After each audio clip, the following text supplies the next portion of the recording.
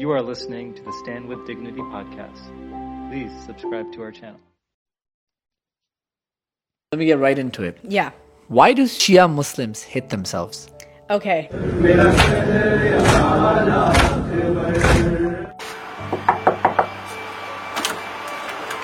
Assalamualaikum. Some people do that, but that's haram. That's haram. So we're just on our way right now to the masjid. They say that we curse the Sahabas, that we curse the Prophet's wife, Aisha.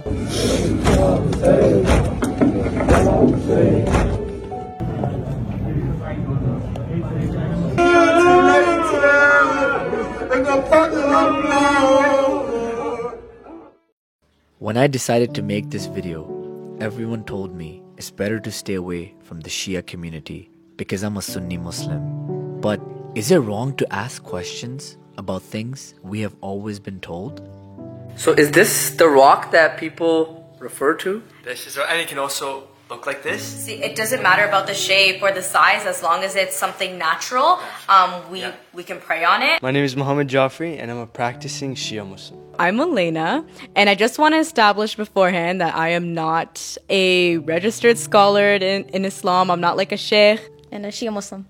What do you think is the difference between Shia Muslims and Sunni Muslims? After the Prophet, peace be upon him, died, we believe that the successor after him was Imam Ali. Based on a series of factors, such as the day of Ghadir, just their history together, being blood relatives, and so much more. Whereas Sunnis believe that Abu Bakr is the first caliph because he was elected the day the Prophet passed away. There's actually a lot of similarities between us. You know, we both say the Shahada. We both believe in Allah subhanahu wa ta'ala. Why do Shia Muslims hit themselves? First, Shia Muslims, they don't hit themselves. That's such a big misconception. I guess what I'll say is that there's extremists in every religion. It's not that we're hitting ourselves. It's more like a tap, or what it's supposed to be is a tap. I've never beat myself up. I've never cut myself or hit myself with knives.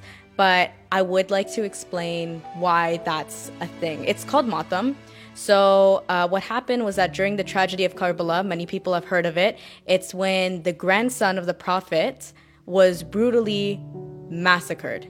We tap ourselves. It's like rhythmic. We're showing, you know, our grief in a way about his tragic death. And it's honestly a little form of respect. Like, we're showing we care. There are so many Shias, majority of Shias, who do not cut themselves or slash their backs or anything like that. In fact, it's forbidden for us. I just want to clear the air about that. I do not judge anyone who has. Your love for the Prophet and his family, that's between you and Allah. However, it is forbidden. Some people say that Muslims are terrorists. Just because one person or a group of people did something bad doesn't mean everyone is bad. Doesn't mean everyone is a terrorist. Doesn't mean everyone that is a Muslim is a terrorist. I then went with them to the masjid. We're just on our way right now to the masjid. They said that there's something I should know. What is it? Yeah, so we want to give you a little rundown of how you may feel at the mosque and what you're going to witness. So a lot of people have different ways of grieving and mourning. So when you go there, you're going to see people cry. You're going to see people hurt. You're going to see people quiet with their their faces in their hands. It's just that these people have such a strong spiritual connection with the Prophet and his family that it really emotionally affects them.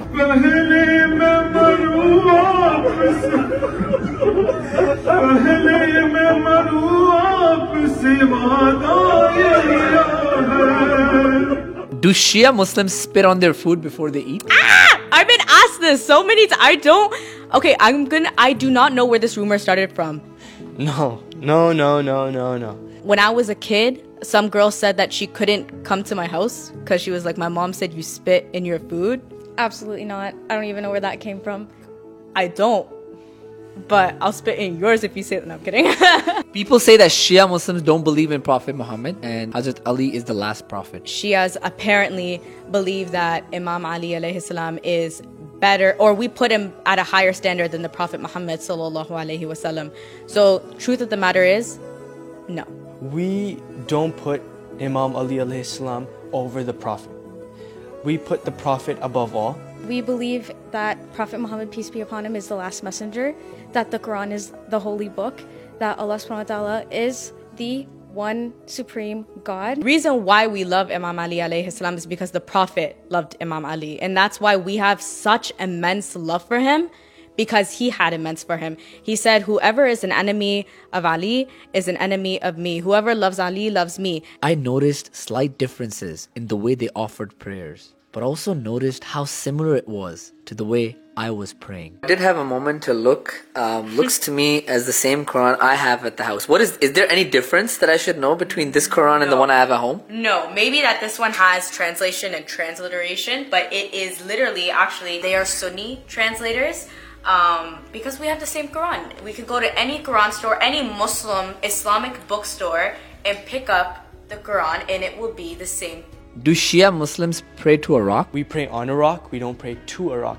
And it's not called a rock, it's called a turba. A lot of people think that the rock is like an idol, that it's idol worshipping. It is not. We believe it's part of the Sunnah because the Prophet Muhammad, peace be upon him, used to pray on natural earth. We believe, and what the Prophet did was he prayed on anything that was natural, whether it was leaves, sand, anything that was natural.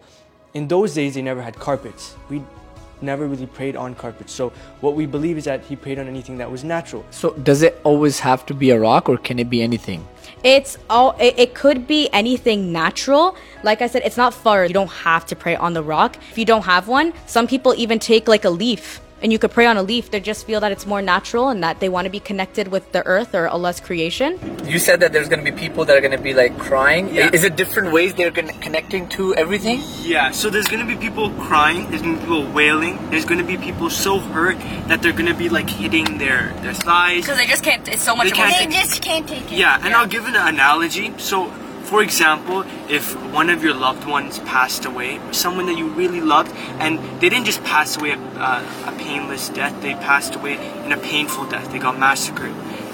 So Mutilated. Mutilated. Literally like, mutilated, yeah. And so you're not gonna just, just be there silent. You're gonna cry for them. You're gonna Because it's such an You're gonna- injustice. it's- yeah, really and sad. you're gonna almost feel, You're respecting them. yeah, and you're almost gonna feel so hurt that you wanna hit yourself. You know, when I see people, there's like mothers pass away, I see them slapping their heads, I see slapping their thighs, like they're so hurt. Today, I learned a lot about my friends who are Shia Muslims, and they really cleared up a lot of misconceptions. But I was so shocked when I asked them this question. What are the 3 most ridiculous things people have asked you about being a Shia Muslim? One of the biggest or the most silliest questions I get asked, and this is one of them, is that we curse the Sahabas and that we curse the Prophet's wife. Somebody once told me that if you eat beside a Shia Muslim, that you are cursed somehow. I don't even know how that makes any sense or where that came from, but yeah,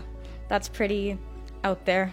They were like, is it true that your Quran, so first they're inferring that that Shias have a different Quran, came from a goat? Some people do say that if you kill a Shia, you go to heaven, because Shias are considered kafirs. Allah does say that if you kill one person, it's like you've killed the whole of mankind, and if you saved one person, it's like you saved the whole of humanity. Someone once asked me, this was a Shia who was non-practicing Shia, so they just didn't know much about being Shia, but they heard from their Sunni friend that this is what we do. So they were like, my Sunni friend told me that once a month, we're supposed to take a bite out of the rocks that we pray on, and it's supposed to like bless us immensely. And I was like, I mean, I know it looks like a cookie, but we do not bite it. So I spent an entire day with my Shia friends. I learned so much about the Shia community, all the misconceptions that I had, the things that I had heard in my past, they really cleared it up. And you know what the crazy part is? I've always told how different we are. But after spending the day with them, I realized how similar we are. If we honestly just put the differences aside and just think about the similarities, then we will realize how easy it is for us to be united. Because we can always find reasons to be divided, but we can also find reasons to be united. The kind of messages, the kind of threats that the Shia community gets is literally insane. Like, I can never imagine my sister, my brother, my mother, my father getting those kind of comments or messages from people just because of my belief. So I hope this video really changed your opinion about the Shia community. And even if it didn't, just open up your heart and always remember that just because somebody else has a different belief system than you, it doesn't give you the right to judge them or put them down. Alhamdulillah, I'll continue to be a Sunni Muslim. I'll always have respect for other people's beliefs. With that, I will end this video. Till next time, Assalamu alaikum, beautiful people.